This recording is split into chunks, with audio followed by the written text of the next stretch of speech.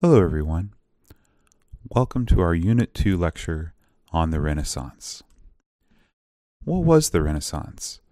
Well, it was between 1425 and 1600. The word Renaissance actually means rebirth. After the Black Plague, Europe was decimated. About 1/3 of the population of the entire continent died. It was a very dark time, and things like science and architecture and art kind of withered away because people were just trying to survive. Now, that's not to say that prior to the Renaissance there were no innovations in these things. It's just that after such a tragedy like the Black Plague, the Renaissance was kind of a reset button that really started the march of progress forward again. The Renaissance also marks the beginning of the use of the term humanism. Now, that's different. They use it differently than we use the word humanism today. Today, humanism is touted as an alternative to religion. A lot of times you'll hear people call themselves secular humanists, which sort of means that they're people that don't necessarily believe in God, but believe in being good to each other. In the Renaissance, humanism meant something different. It meant that people were starting to put their faith into technology and the march of progress while still retaining faith in some sort of a higher power. However, the tide was starting to change, and the importance of religion and the church was ever so slowly starting to wane.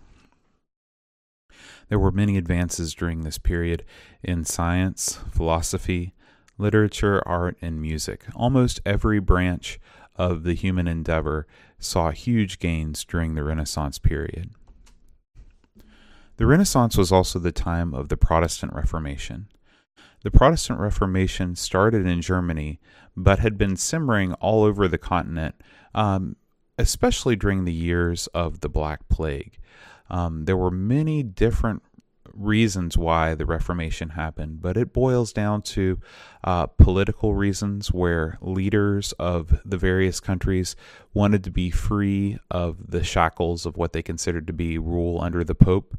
And there were also, of course, many theological differences between the way that Protestant reformers like Luther saw the world and the Catholic Church.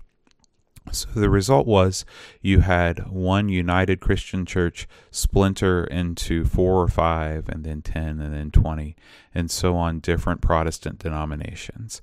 However, these days and then we tend to just think of 2 major groups. When we talk about music as related to this course, we'll talk about music in the Protestant church and music in the Catholic Church.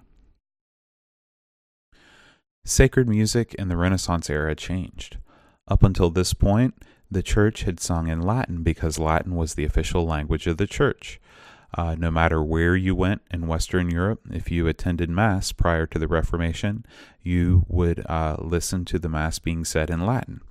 Of course, this was a problem for many people because they couldn't understand Latin, and so one of the reforms that the Protestants introduced was making their church services in the vernacular. This also applied to hymns as well, and songs in church started to be sung in whatever language the country was that you spoke. Protestants and Catholics also developed different words for similar things. Now, there are many theological terms that this applies to, but in the course of music, a Catholic a cappella piece, that's a piece with no instrumental accompaniment, was known as a motet. A Protestant a cappella piece was known as an anthem. Protestants really wanted to differentiate what they were doing from what the Catholics were doing. Let's talk about our first composer of the Renaissance period. This is Jacques Desprez. He was a French composer, and he was really good at personifying different natural sounds in his music. People really got a kick out of hearing what they perceived to be, different insect sounds or bird sounds coming out of their musical instruments. He was so famous that other composers wrote pieces and had them published under his name but they would still reap the rewards. They just figured anything with his name on it, it'll sell. It's kind of like how you buy knockoff licensed Star Wars apparel or something like that at the flea market.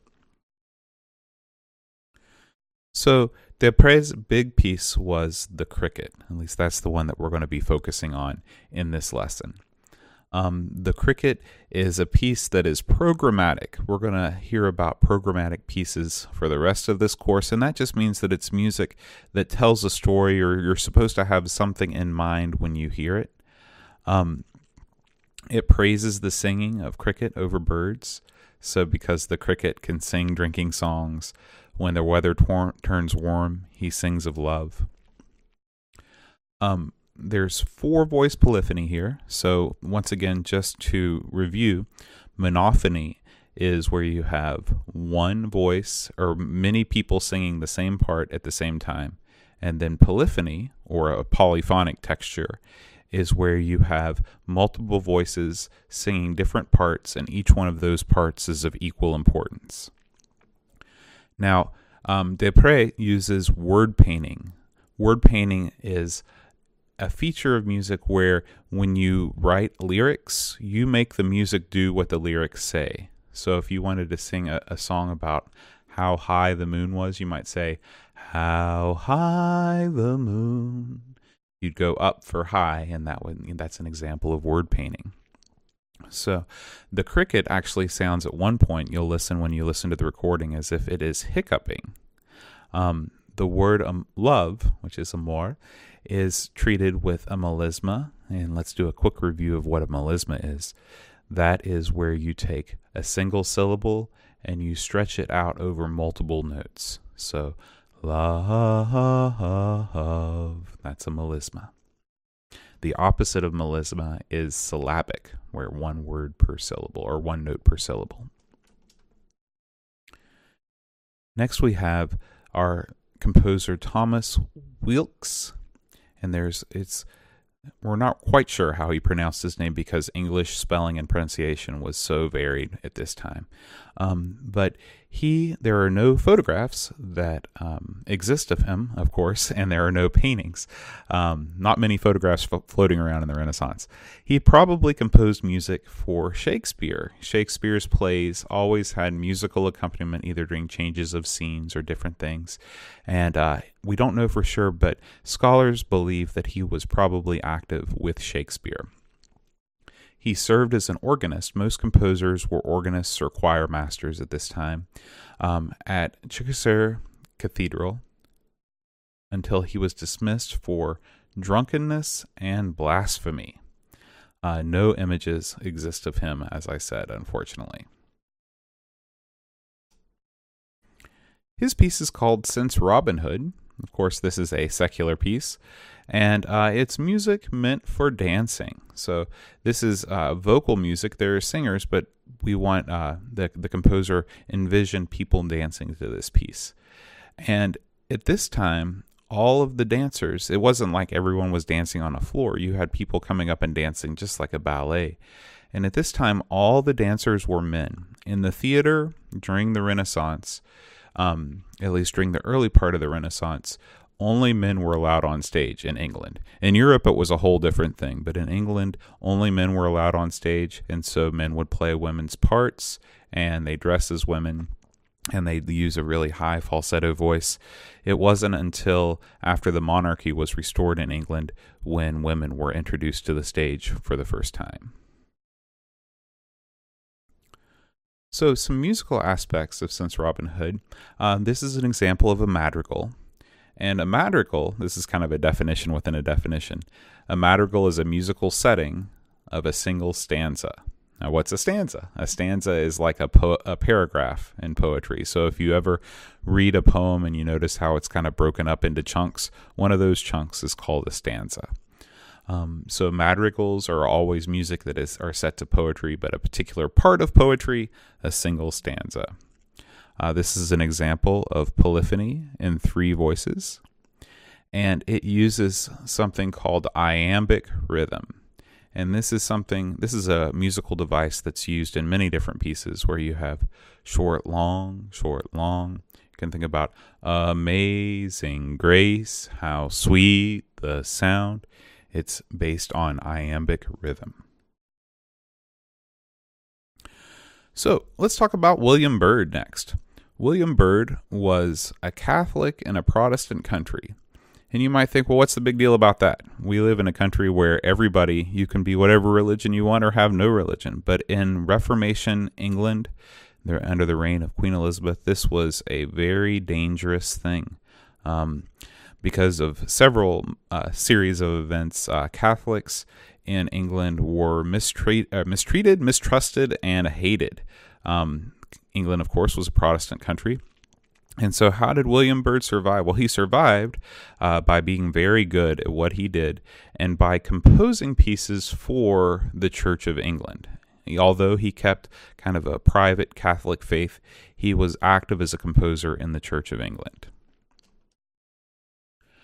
His piece Sing Joyfully is a piece called, depending on what denomination you are, a motet or an anthem. As you might recall, a motet is what you'd call a Catholic a cappella piece. Protestants called this same piece an anthem. So he composed this for the Church of England. So they would say this is a new anthem by William Byrd called Sing Joyfully. It's an example of polyphony in 6 voices. So we're really pushing polyphony almost as far as it can go.